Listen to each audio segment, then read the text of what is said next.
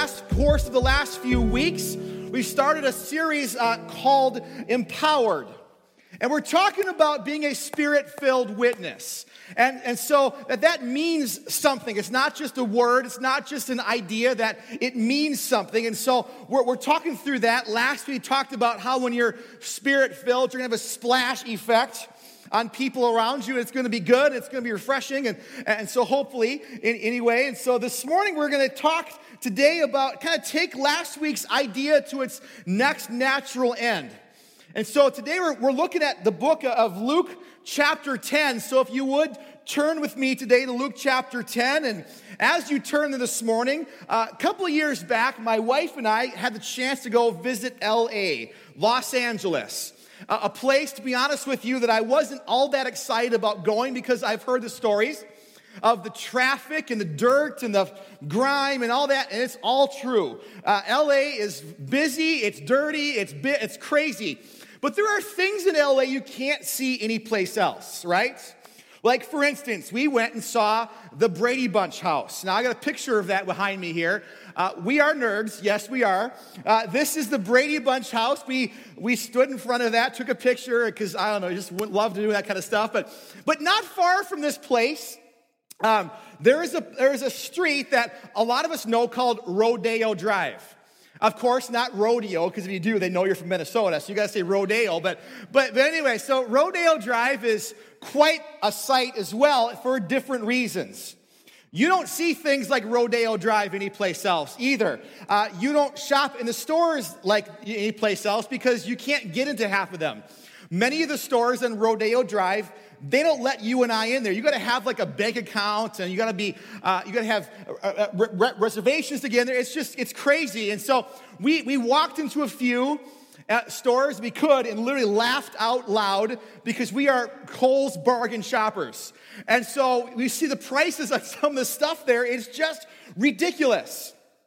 And one of those stores was a store about the middle of the street called the House of Bijan. And it's a store I had never heard. So Maurice knows, I'd never heard it before. Apparently, the House of Bijan is the most expensive and exclusive men's clothing store on the entire planet. I've never heard of it before, again, because I'm a Kohl's bargain shopper, but we couldn't get in there because, again, you need to have a bank account verification, and trust me, none of us are getting in to the House of Bijan. But there's a really interesting thing that happens in front of the House of Bijan, and it started back in 2011. The former owner, the late owner of the House of Bijan, whose name is Bijan, who is a famous designer, in 2011, he ordered a car. It was his dream car. It was a car he had always wanted. And so he ordered this car, but never got to drive it because he passed away before he actually received the car. Because what he ordered was this car right here. This is a 2011 $1.7 million 2011 Bugatti Veyron Grand Sport. Now, I like cars, okay? I really do. And this is why we went to Rodeo Drive, because I heard that you see some crazy cars on Rodeo Drive, and it did not disappoint. I saw cars like this all over the place, but this car is special. You don't see many Bugattis out there, period, especially not one like this. This is a one out of one car. Every Bugatti Veyron Grand Sport was one out of one. You didn't go down to the Bugatti dealership and pick one out, red, yellow, green, purple. No, you have to order these special order. They sign them. They are made by hand in France. It's incredible. And so what this car is amazing because this is, again, made by hand, tailor-made. It has an 8-liter, 16-cylinder engine with 4 turbochargers. Now, if you're not a car person and you're like, that's just blah, blah, blah, blah, this engine produces 1,001 horsepower. Yes, I said that right, 1,001 horsepower. This car is fast. It can go 0 to 265 in a couple of seconds. That will throw you back in your seat pretty quickly. 0 to 265 in seconds. This car was made to drive. But what's interesting about this car right here is this car has never done that.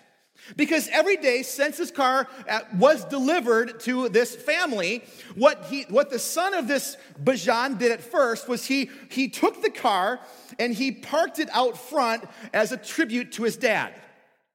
And so he did that, and it was not supposed to be a long-term thing. It was supposed to just be a quick thing. And it ended up that it became such a tourist attraction that he continued to do this. And they have done this every day since 2011. What's interesting is this car has never been driven hard. It sits in a lot a few blocks away from Rodeo Drive, and it comes a few blocks, never gets very fast, pulls up like an old Buick, and pulls up in this spot and just sits there like nothing every day. And come to think of it, I used to have a car just like that, made to drive. And sat a whole lot. But my car was a little different. It was a little bit less than $1.7 million. My first car was this right here. It was a 1985 Buick Skyhawk. Now, this car was hot. Now, this was my very first car. Now, this was not an actual picture of my first car because my first car was so rusty and ugly, you never wanted a picture of it. But this is what it would have looked like brand new. Pretty cool, right? My first car, an 85 Buick Skyhawk, had an original MSRP of $7,882. Take that, Bugatti. But I got mine for $1,000. I got a great deal on my car, as I like to get on cars, and so got a great deal. My car was just like the Bugatti in that it had an engine and wheels. It had a 1.8-liter engine, 4 cylinders, count them, 1, 2, 3, 4, and it made a whopping 86 horsepower.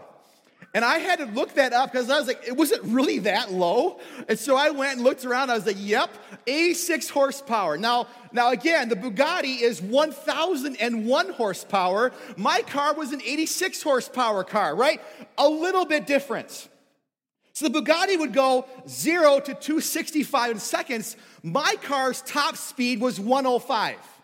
Now, here's the deal. That's not true, okay? Because I had that thing floored. It did not go to 105, trust me. And so my car did 0 to 60 in 12.1 seconds. Now, if that sounds fast, let's think about this. 1001, 1002, 1003, 1005, 1006, 1007, 1008, 1009, 1010, 1011, 1012.1.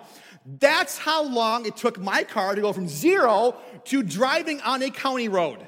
Okay? That gives you a perspective of how fast my car was. It was made to drive, but my car sat because one day I was driving my sister to swim practice when I was in high school, and it died at 95,000 miles. It threw a rod through the engine in front of the Monticello Hospital, and there it sat for a while until I got it home, which in that place it sat for a while, until I found a way to get it towed to the junkyards. Just like the Bugatti. It was made to drive, but all it did was sit. Now, that's the difference, of course. But now why I tell you that story? Well, this is the deal.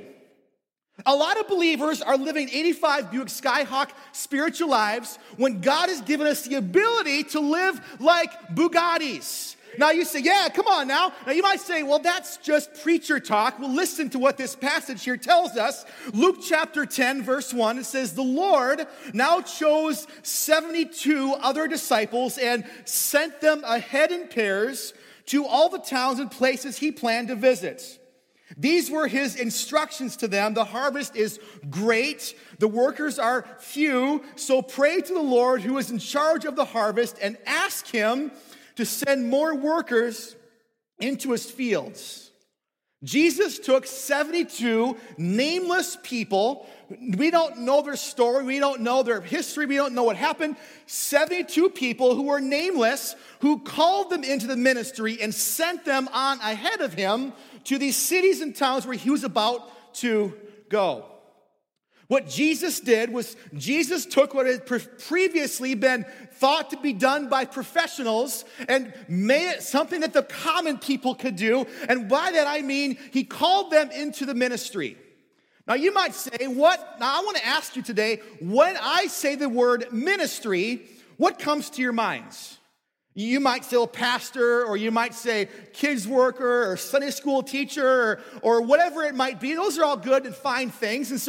But Jesus here is calling these people into a very specific ministry calling.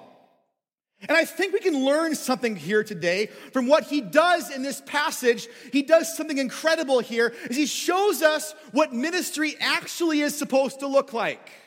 That we think so often ministry is doing things on behalf of God, and although those things are good and wonderful and important, we should be doing that. But Jesus here shows us that ministry is something altogether different. And it kind of comes with this big idea today, and the big idea is get ready to work.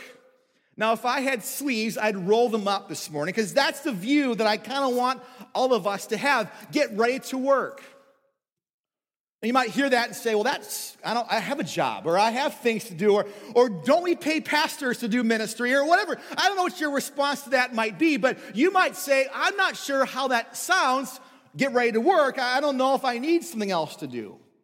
But what Jesus is going to show us here over the next couple of verses, he's going to give us an understanding of what he means when he says, get ready to work. And this is, in a lot of ways, what he is talking about.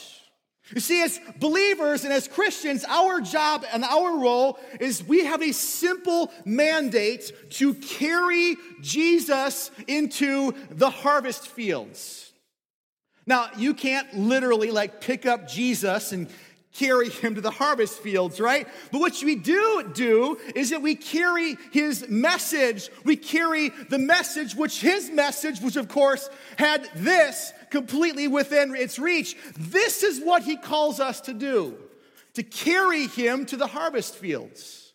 Now, what's interesting about this is we carry him to the harvest fields. We carry his message out there. What happens is that we don't have hands that are full of a whole lot else, right? He has called us to live a life where we are constantly carrying him to the world. For instance, a few years back, I was with an evangelist having some dinner one night after church. We had him in for some meetings, and I'm a pretty outspoken person, but sometimes I get kind of quiet at times. I like to be sometimes kind of get in my little shell. Believe it or not, I do have one of those, and so it happens sometimes. And this is one of those kind of nights. I was just quiet. I was busy. It was a long week. We're going to go out for a nice quiet meal, and we're going to talk. And the waitress comes up to us, and she has a hand brace on her, and so this kind of loud evangelist, well, I'll be honest with you, he said, hey, I noticed your hand has got a sling. What happened? And so she told us the story, and she explained to us what happened, and he said, can I pray for that? Now, I thought, oh, no. Because I know this guy. His name is Dean Niferatis, and he's loud, and he is crazy. And so we've had him here before. He's a loud guy. And so I know this guy. I thought, oh, no. Here we go. And so just as I thought, he stood up, and he started praying in tongues over this lady. Oh, God, heal this lady. Heal this situation. Heal her hand. Let her know you love her and care about her, and you're working in her life. Amen. And she stood back a little bit because I don't think she was quite ready for that to happen. And he said, well, how do you feel? And she said, well, I feel good, I guess. It was kind of awkward and such. And then she goes away. And Dean goes, I love this. I love doing this. I'm like, what did you do? I live in this town, man. No, what did you do here? So what happened, a few minutes later, she comes back to our table and she is crying. And I'm thinking, again, no, I didn't think this, but you could think this. What did you do to him? No, he comes back, she's crying. She comes back.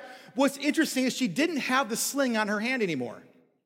And she comes back and she says, I don't know what you did. I don't know who you are, and I don't know how you prayed, but God just did something in my hand. She said, I don't have it anymore. She said, I haven't had this feeling in my hand for years. I don't know what happened. She couldn't believe it. She is weeping and she is crying.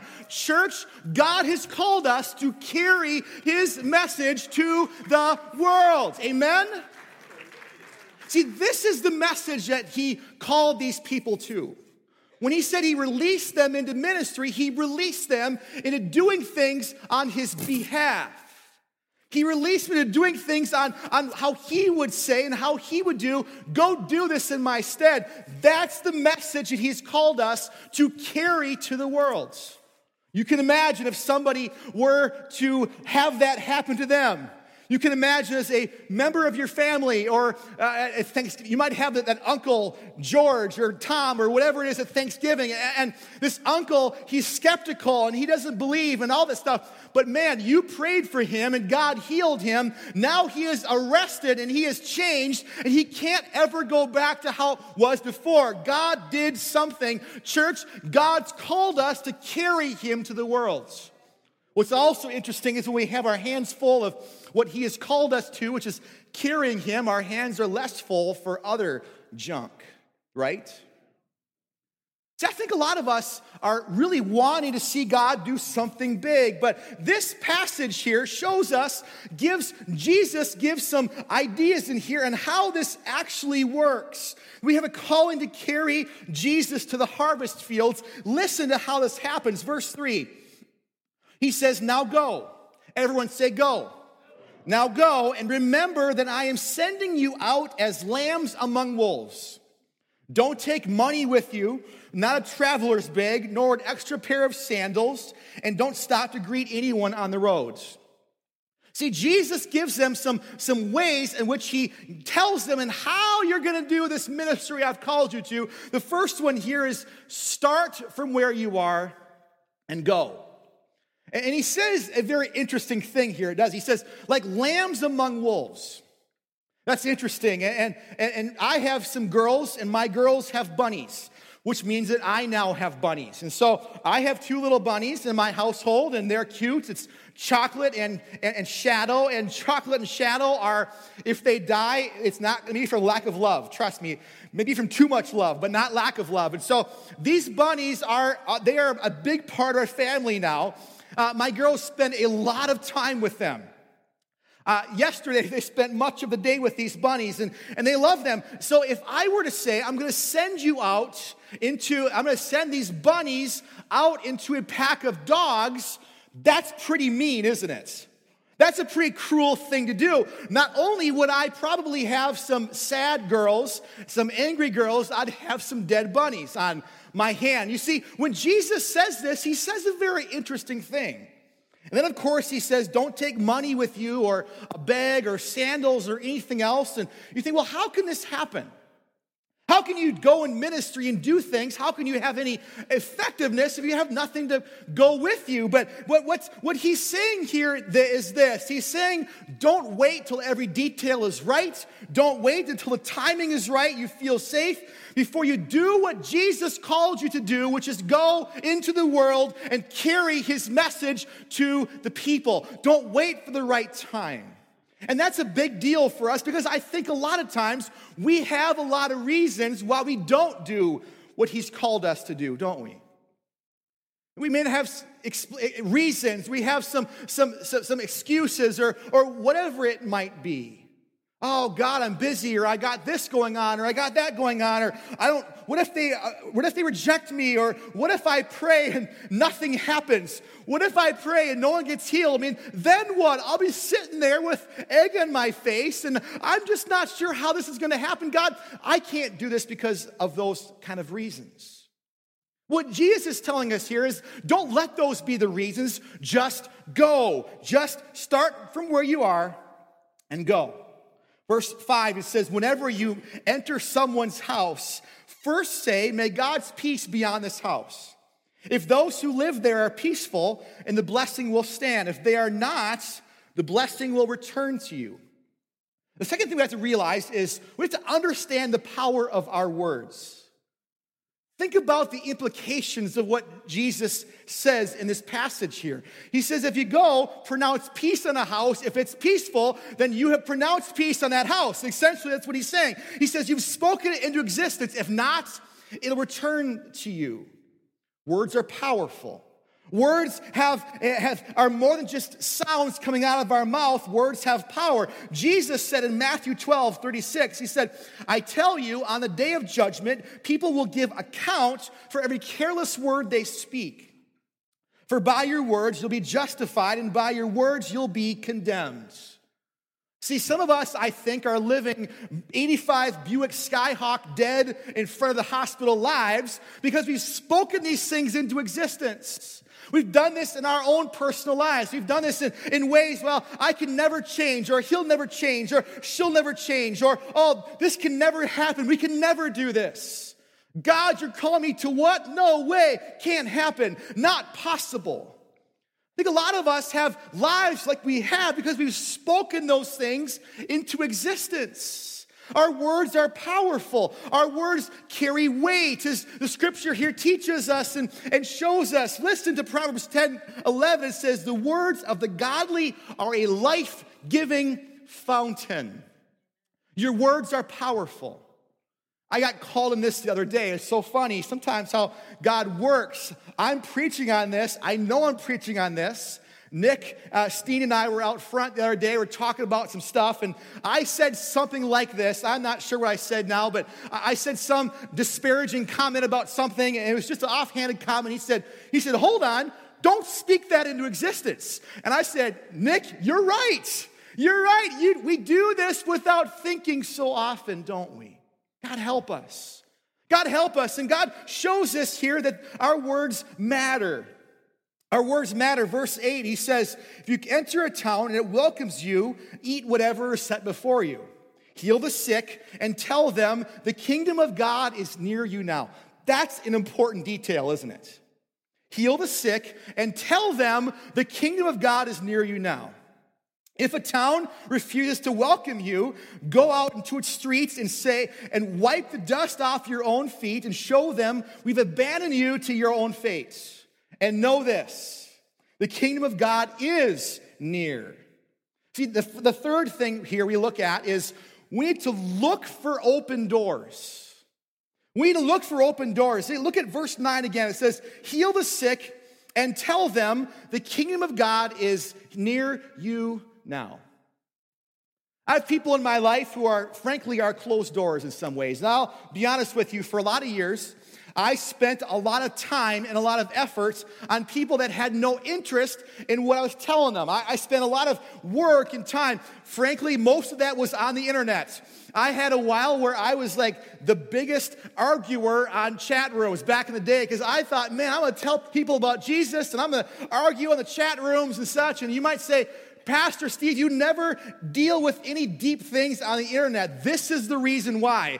Because I don't have time to. I spend so much time arguing with people over things. You see, we need to learn how to look for the open doors that God has set before us.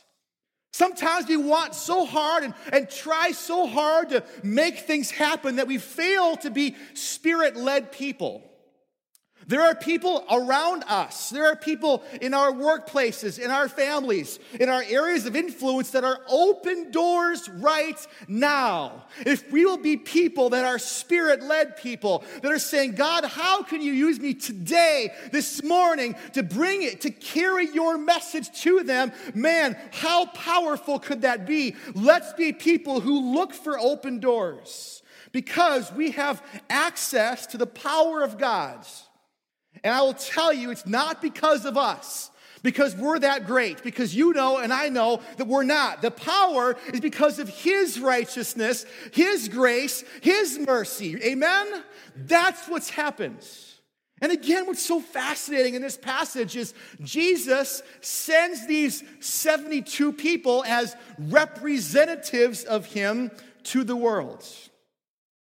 I hear people sometimes say, oh, the church is ineffective. Things are struggling. I sat with a pastor, an older pastor a while back who was just dejected and struggling so desperately, and my heart was breaking for him. I was trying to encourage him. And he said, Steve, I just don't have it anymore. He said, I'm just too old. No one cares about what I do.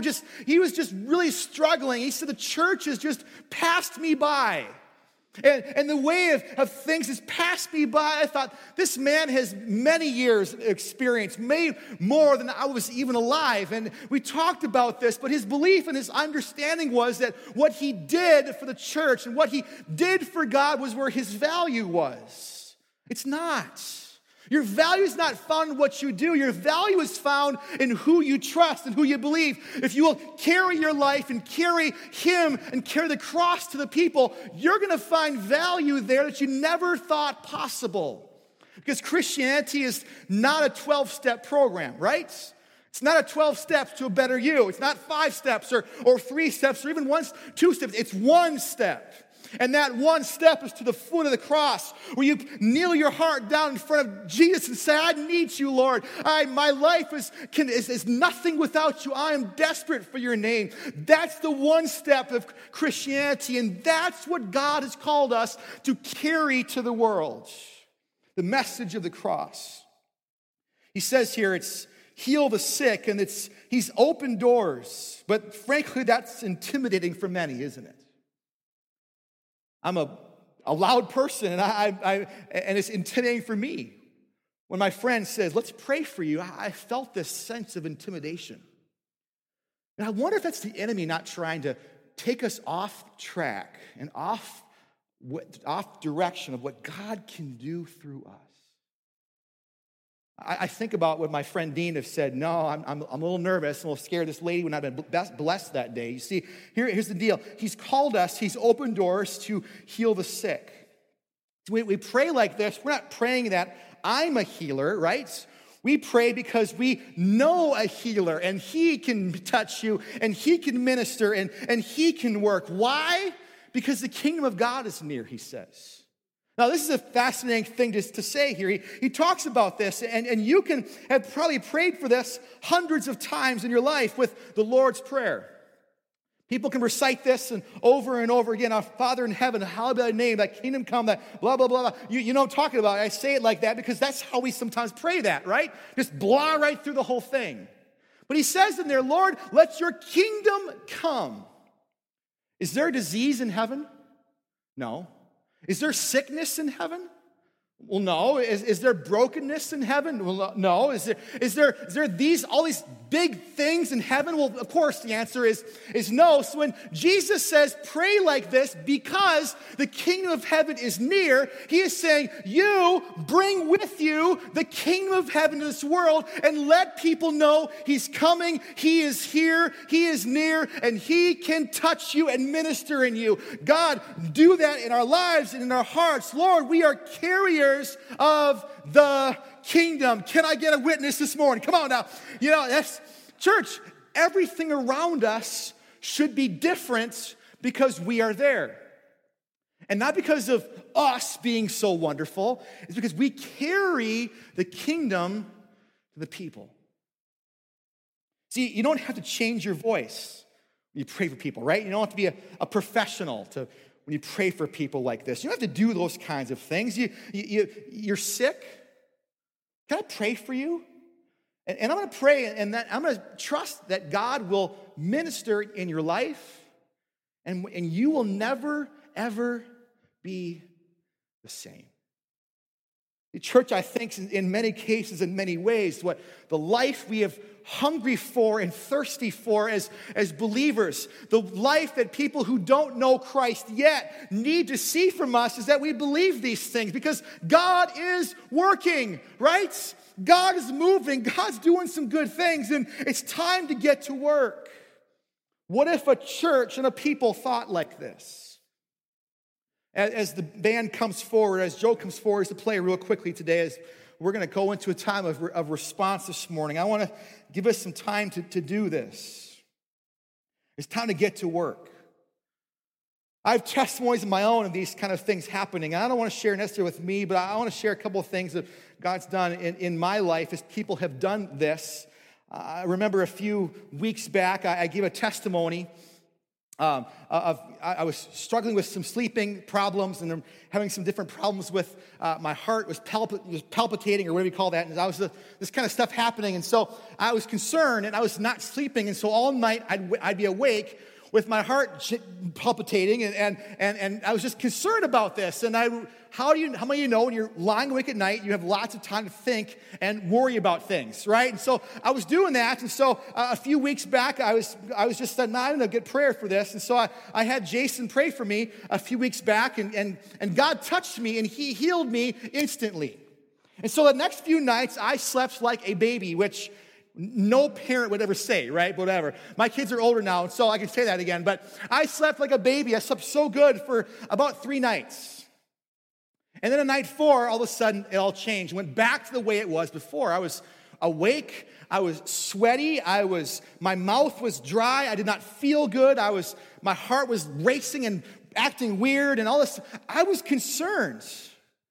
What's crazy is that I was sitting there and I was thinking, God, you healed me a few weeks ago or a few days ago. I know you did. And now here I stand, here I sit, or here I lay in my bed, and it's all back to the way it was. What's happening, God? And I was struggling over this. And it became this fight to continue to trust and believe. It was this fight to say, God, I trust what you did then. You finished and you did. And I believe that he did that. And I believe that he finished that work. But I was wrestling through that idea. And then I finally fell asleep at about 5 o'clock in the morning or 4:30 or whatever. So I was just about to get up. And I fell asleep for a few moments. And I had a dream. And I had a dream that I was wandering through a desert. And I was parched, and I was thirsty, and I was just panting for water, and I was looking around, and I was like, I had been up for days and days and days. I couldn't find anything to drink, and this very vivid dream, and I woke up. And God said, he said, Steve, get on your phone, and again, you think, well, this is it. Get on your phone and Google sleep problems and dehydration. Now, I have never heard this before. I've never dealt with this, whatever else. And so I'm just, okay, so I do this. And I find all of these articles that describe to a T what I was having happen in my life. So that morning I said, God, I think that this has been a problem in my life for a long time. And I'd realized that I had gone for 3 or 4 days working hard, and I hadn't hardly drank any water. Now, again, you think, how is this a testimony? I'm getting to that this morning. So I'm walking through this, and so I had to go get some water, so I started drinking water and such. And I will tell you, for the last few nights, I have slept great. My heart is not racing anymore, all this kind of stuff. All that to say that sometimes when we pray for things, God may do the things in a moment, and sometimes it takes a while. But in both situations, God gets glory. And what if we prayed for people and sought God's face and trusted him to touch people's lives no matter what? Man, what could happen in a world like that? In a church like that who thought and operated like that? A church who said, our heart and our mission is to carry him to the world and let him minister and speak and do in people's lives, whatever they might. I've seen God do this in my life. I've seen God touch people and minister in people when I've prayed for them. And I know that you have too this morning. Because this is what's so cool about we have this attitude that if I pray for you or you pray for me that God would heal, I'm not doing it. I have carried Jesus to you to minister in your life. What he does with that is what he does with that. You might be here this morning. You might say, Pastor Steve, I'm not a believer. I don't know Jesus. I don't know who he is. This is the life you're searching for. You might even think that you have an understanding of God and who he is. Maybe you grew up in a church or you grew up knowing religion and such, but I will tell you today, you have no idea. Because when you serve and trust and walk with Jesus in this kind of way, you'll see him do things and minister in ways you never dreamed possible. So if you're here today and you say, I'm not a believer, I'm not sure, I don't know what's going on, I will tell you, you don't know yet. Give your heart to him and see what he might do. See how he might minister. You don't have to check your brains at the door. You don't have to say, well, I just got to... No, just give your life to him and see what he might do. And believer, the same goes for us. We need to give our lives to him and see what he might do. Now, you've given your heart to him, but how about your life? What's in your hand this morning? What are you carrying to the world? Are you carrying joy? Are you carrying fear? Are you carrying trepidation?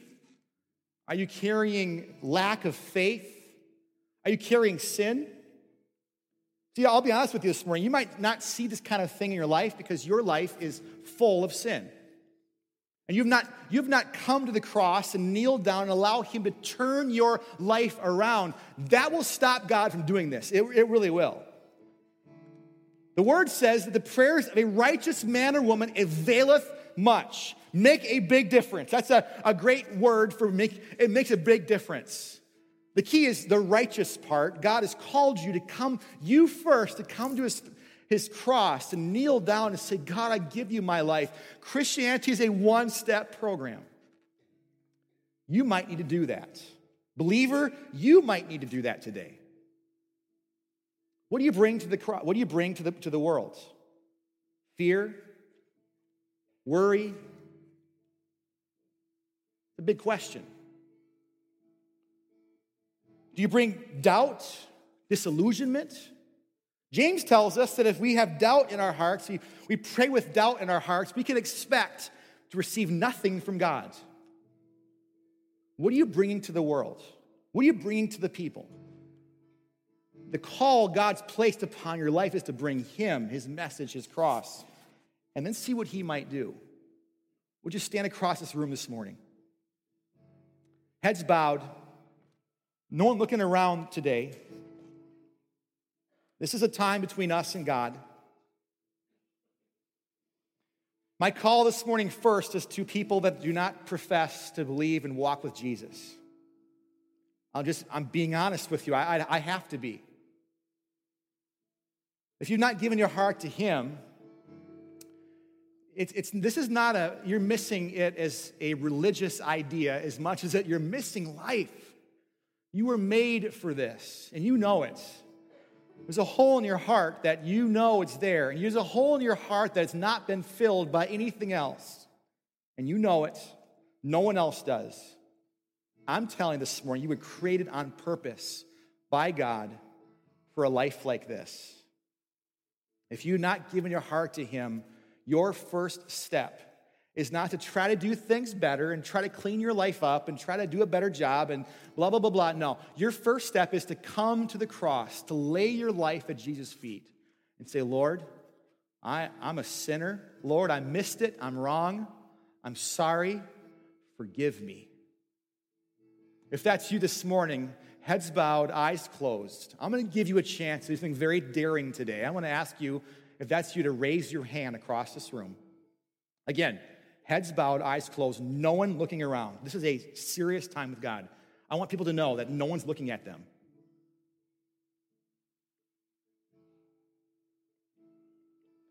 You need Jesus.